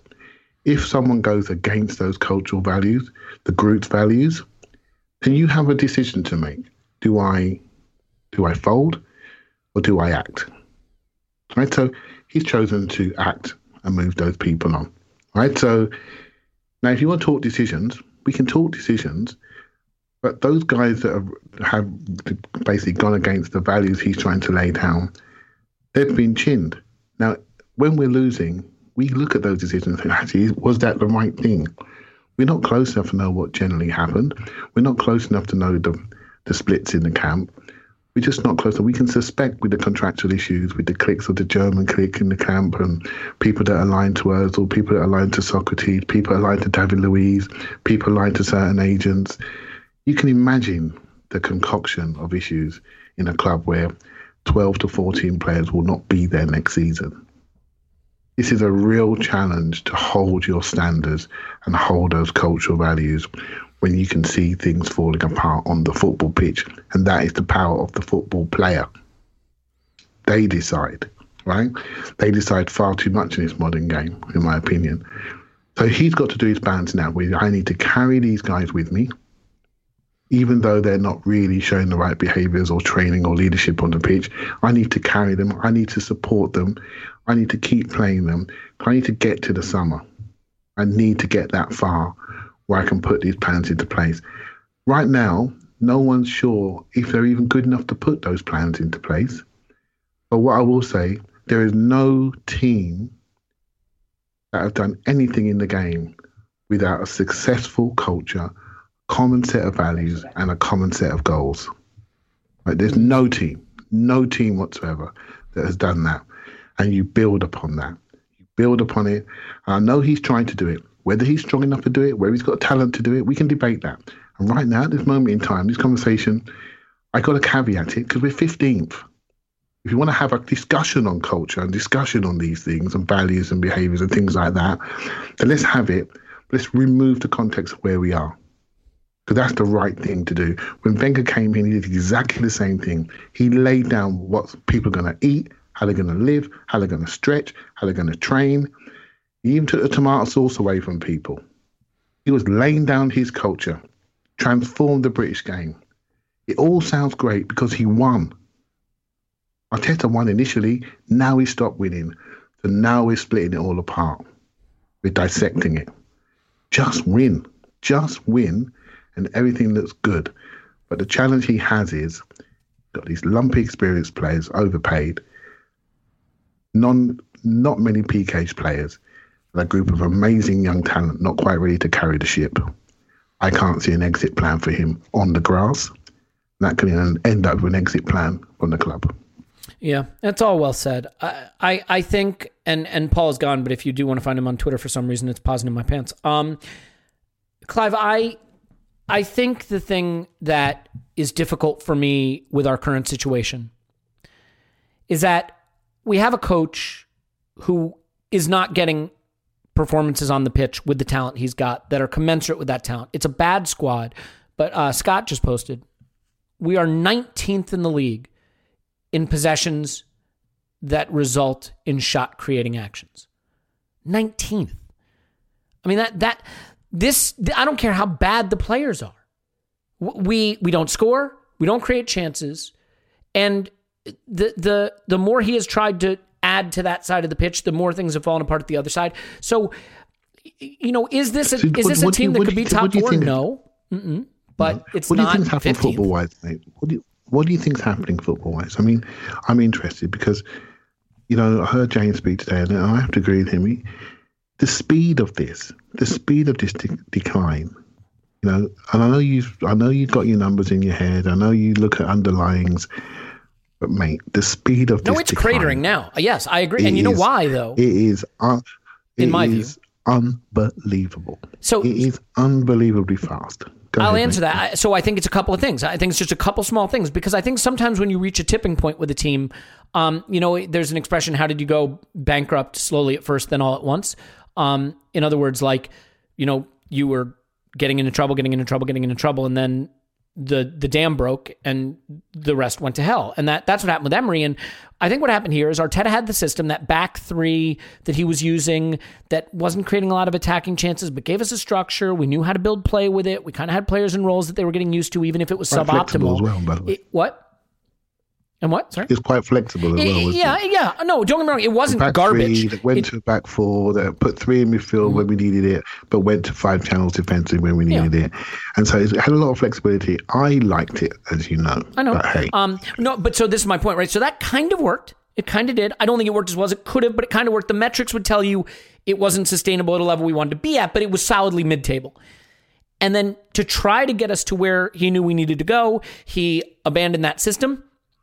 He wound up going with certain players that maybe he shouldn't have gone with. And the combination of losing a few players he needed and going to a system that didn't feel as natural to him, that maybe the players didn't understand as well, it just kind of collapsed in on itself. And maybe there is a bit of players kind of abandoning ship now on the project. And that is the kind of speculation that you don't necessarily need. But again, I just think if all it was Mikel Arteta was having some growing pains coaching, that's going to happen with a young coach. But we created a single point of failure in him. We consolidated power in him. And now, he's made such big calls and made so many big moves already that aren't panning out for him, that I think it's much harder to turn that around. And so, I get it. It's easy to say, screw Mesut Ozil, get him out of the club. Screw Matteo, he says, see you next Tuesday, get him out of the club. And I'm guilty of that too, because there are times when you just want to tell that jerk to F off. But when you have the responsibility of coaching $1 billion sporting organization, you have to be flexible in your thinking. You have to take the assets that the club is putting millions of pounds into and find ways to turn those assets into value, either on the pitch or in the market. And our spectacular failure to turn our assets into value on the pitch and in the market is why we're in this position. And a lot of that is not on Arteta, but a chunk of it is. And that, to me, is the crux of it.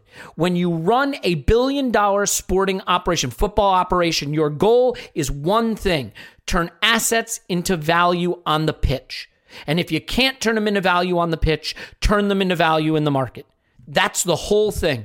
And no club in England right now is as spectacularly destroying the value of assets like Arsenal. And that has to be arrested immediately.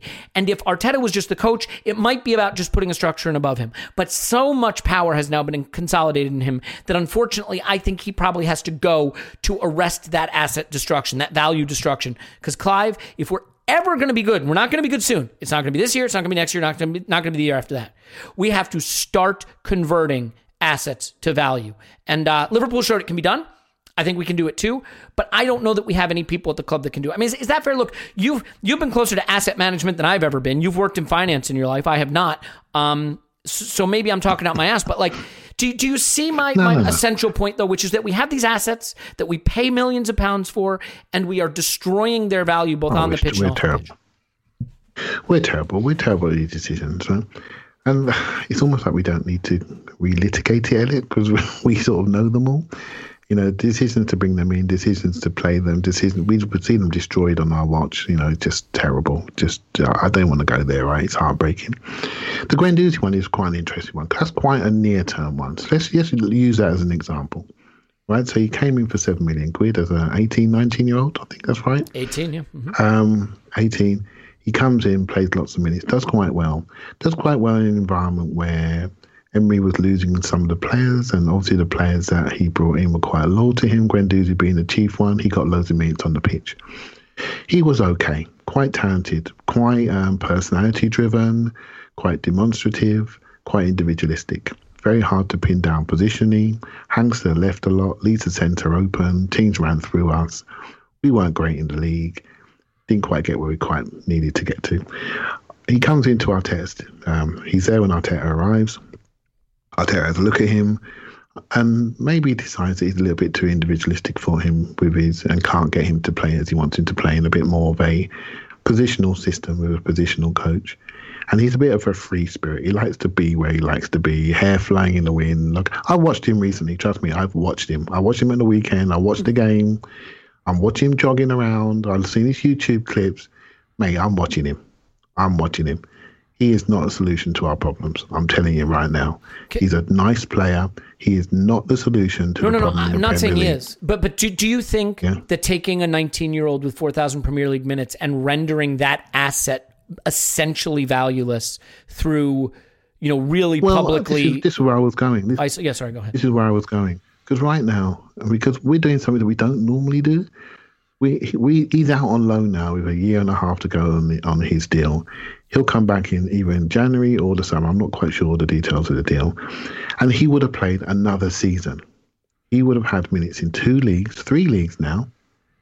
And he will have some value if he continues to play this well in that German league.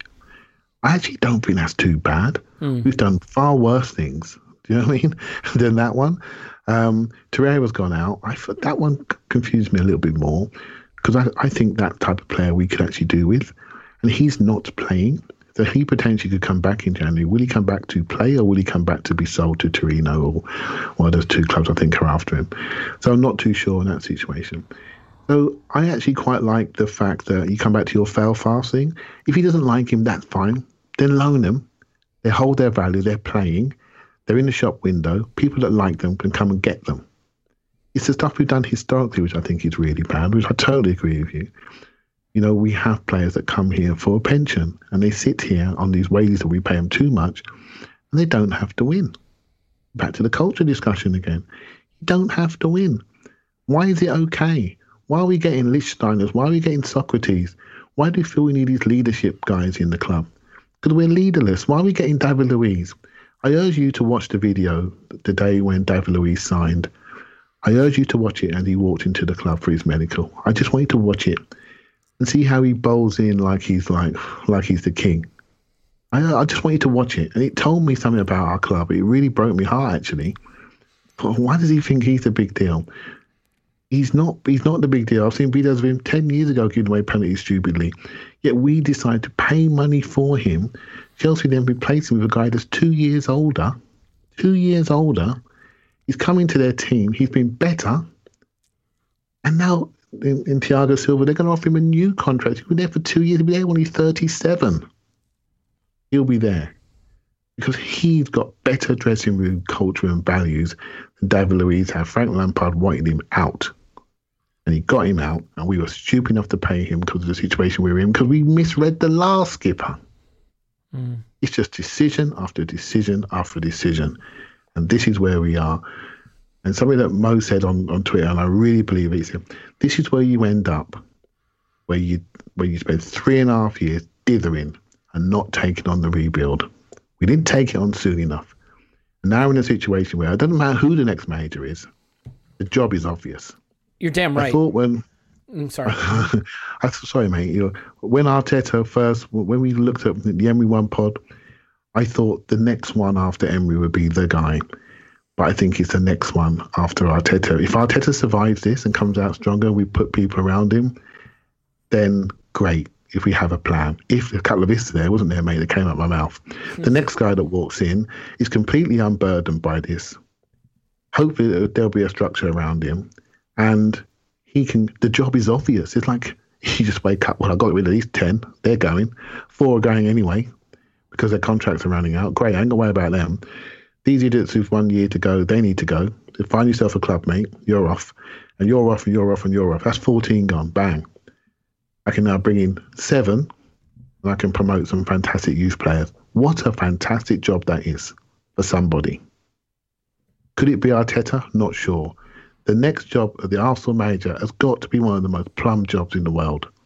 You've got great youth quality there. I'll fix it. Really quite experienced. That's really, thank you. It's really quite experienced, and all the old guys are on their way. They've taken their money. They've had enough coffees in Highgate. They're on their way. So here we are. So it's tough, mate. It's tough, but the next steps are so obvious. You just decide. It's just how we want to get there. And that's the bit that's a debate, and that's why we need results to make us feel a bit more serene. Yeah, I agree with everything you said. This is why I bristle when people are like, "Oh, we're not accountants." Why are you always talking about value? Some of the criticism I got for not being totally on board with the party signing, for example. You can't sit up and this is not with you, Clive. I'm just saying, in general. You can't sit up. It's a very good view. I don't dismiss it, Elliot. Football wise, I'll have a row with anybody about him as a footballer, but club strategy wise, it's a really valid view. Yeah, and because I think what I'm saying is you said the rebuild has to happen, but for the rebuild to happen, you can't come up with an excuse for all the short-term moves. You can't say, well, all right, yeah, I get that Aubameyang's going to be 31, but this one's going to be fine. Let's just do this one. Okay, I realize Partey's expensive and he's mid-prime, but, he'll make us better, and we need that. Okay, well, I realize Willian is 32, but we'll get one good year out of him where he'll push us to top 4, so that one's probably okay. Hey, Cedric, he's not that expensive, and it's a backup. Pablo Marin, we need a left side. The problem is every move can be justified. All of them. Every move, from isolating Ozil and Guendouzi to getting Cedric and Marie and re-signing Aubameyang and bringing in Willian, they can all be justified. But we're here for a reason, and the reason I believe we're here is because we've been justifying too many of these things. As Clive pointed out, as he said earlier, status anxiety. The fact is, as fans, we want our club to be great. So we will come up with justifications for dumb moves because it's better than just having to admit we're dumb. I get that. But you know what? The medicine is bitter, but it has to be taken. 31-year-old strikers shouldn't be on $300,000 a week at clubs that are mid-table. They just shouldn't. It's a bad move. It's not going to get you where you want to go. And 32-year-old wingers on 150, 200, 100, whatever it is, $1,000 a week shouldn't be brought in a position with a guy who's just entering his prime, who you paid £72 million for. Like, these moves aren't defensible. They're not defensible. And so we now have these problems. And you know the difference? You can hire and fire a coach. You can. But you can't sack the squad. So now we're Aubameyang. You know who's going to buy Aubameyang on $300,000 a week at 32 years old next summer? Nobody. You know who's going to buy Willian? Nobody. Cedric? Nobody. Pablo Marie? Nobody. Just like nobody wanted Mustafi. Just like Xhaka, we can't, maybe we could have moved him, but we didn't. Nobody wants these players, and there are problems. Nobody wanted Mesut Ozil on $350 a week. And now nobody has him. Literally not us either. So these decisions don't just affect you short term by making the team not better. They affect you massively long term because you can't move out of them. You're stuck with them. So let me tell you something. You know what the lineup is for opening day of the 21-22 season? Willian, Oba, Lacazette, Xhaka. You know what I mean? That's the lineup because that's who we've got. So lean into it. And that is the problem. When you excuse these short-term moves, you don't just mortgage the short-term, you mortgage the long-term in a big way, and that's what we've done. And that is not Arteta's problem, but I think Arteta has leaned into it a bit. He had no one above him to say no, and he's been the victim of that power vacuum at the club. And ultimately, it floats all the way up to the Cronkies, but we're not going to have that conversation right now because that's just, a bit tedious. You want to wrap it up there? No, I absolutely agree. It's painful, right? It's really painful. It's nothing we haven't said before, but when you see it condensed and you see it coming, it's really painful. The dumb decisions. We're dumb on the pitch. We're dumb off the pitch at the moment. I'm going to try and leave a little bit of positivity. I don't know how I'm going to drag some positivity out of this. What I would say is, it was only a little while ago we were watching Aubameyang run through Man City's defence, right? And it was only literally, was it August? So it wasn't that long ago. The speed of this has surprised me. I do agree with your point about justifying dumb decisions. When we went for Cedric, I thought, well, why are we doing that? I'm not too sure. But he can play left back and right back. So that's maybe quite smart because we can lose Kolasinac and then we've got his cover there already for zero cost. That's a smart decision. But Kolasinac is still here on 150 grand a week. So it's not smart. You see what I mean? And so we just keep stacking this stuff up. And now we got somebody there in Cedric blocking off Maitland-Niles. He's looking, it's just dumb. We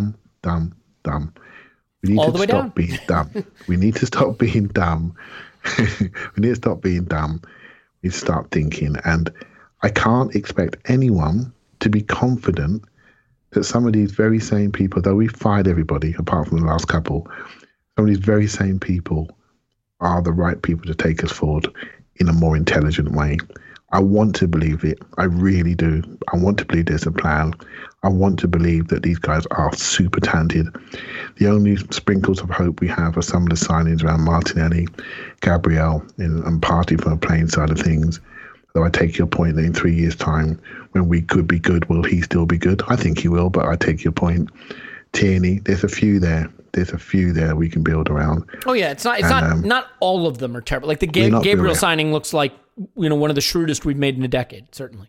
Yeah, we're not bereft, and so we just need to make a few more intelligent decisions in a row, and do what you've been talking about earlier, and what we said a couple of years ago. Blow this stuff up real quick, and don't worry about the pain. Don't worry about your status. Just do it. Just do it. That's how you make people think you're serious. Don't half cut it by having these guys in to make you feel good. They're just vanity signings. Just really go for it. Although I still think Aubameyang was not the worst thing in the world. But right now, when he's not scoring, I can't argue. So there you go. Yeah, and to be clear, I always have to say this. My favorite player, love him, wanted him to stay. But my head said, at that money, at that age, we're committing ourselves to someone who's not going to be good enough through the project we're trying to create. If it was Balogun, Nketiah, and Odison Edouard, right? Would you feel a little better about what the upside is with the long term. I feel better on the spreadsheet, but people can fold. Well, we Old can't be people any can worse on the fold. pitch, so the spreadsheet would be a start. From a spreadsheet side of things, wow, it looks really good. Look at these ages, these guys, look at their talent. And as soon as they play a bad pass, we need someone a bit more of a sure thing in there. We're very difficult to please. You need to get the balance right, and we've got it wrong. There's no debate. We've got it wrong. And that's fair. There's too many people hanging around, too many squatters hanging around in there, mate. You know that. They will soon be gone. Well, I think it's time for us to be gone. Just a smooth 102 minutes into the podcast. I'm sure there'll be a lot more conversations like this, and starting with the one on Wednesday against Southampton, where I think it could get really tricky. And I look, the one thing that is clear, no matter what I think we should do, I am rooting for Mikel Arteta. I am rooting for these players. I am rooting for this club. So I hope we win by the scoreline I'm about to announce on Wednesday, and I hope he turns it around and sticks it right back in my face and leads us back up the table, and next season we win the GD title. Like that would be fine with me. So here's hoping. But I certainly think from where we are, it's harder to see. It's easier to see the bottom than the top. So that's concerning. Clive's on Twitter, Clive PFC. Thanks, bud.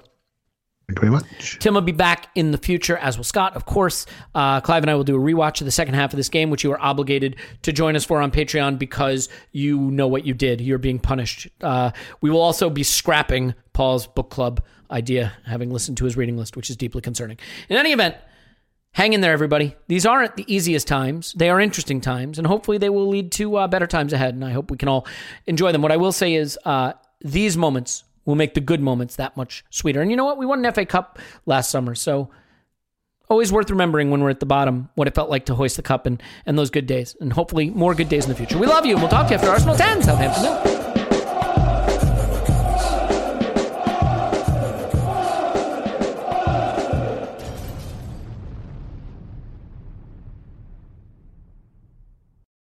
Everyone is talking about magnesium. It's all you hear about. But why? What do we know about magnesium? Well, magnesium is the number one mineral that 75% of Americans are deficient in. If you are a woman over 35, magnesium will help you rediscover balance, energy, and vitality. Magnesium supports more than 300 enzymatic reactions in your body, including those involved in hormonal balance.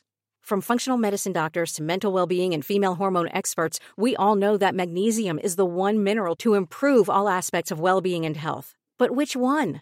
Magnesium Breakthrough from Bioptimizers, the trusted choice recommended by leading experts with 7 best-absorbed forms of magnesium to ensure your body receives the support it needs for overall well-being. Go to bioptimizers.com/balance today and use code BALANCE10 for 10% off. Support your journey to wellness at bioptimizers.com/balance. Magnesium Breakthrough from Bioptimizers, your foundation to optimal health and vitality.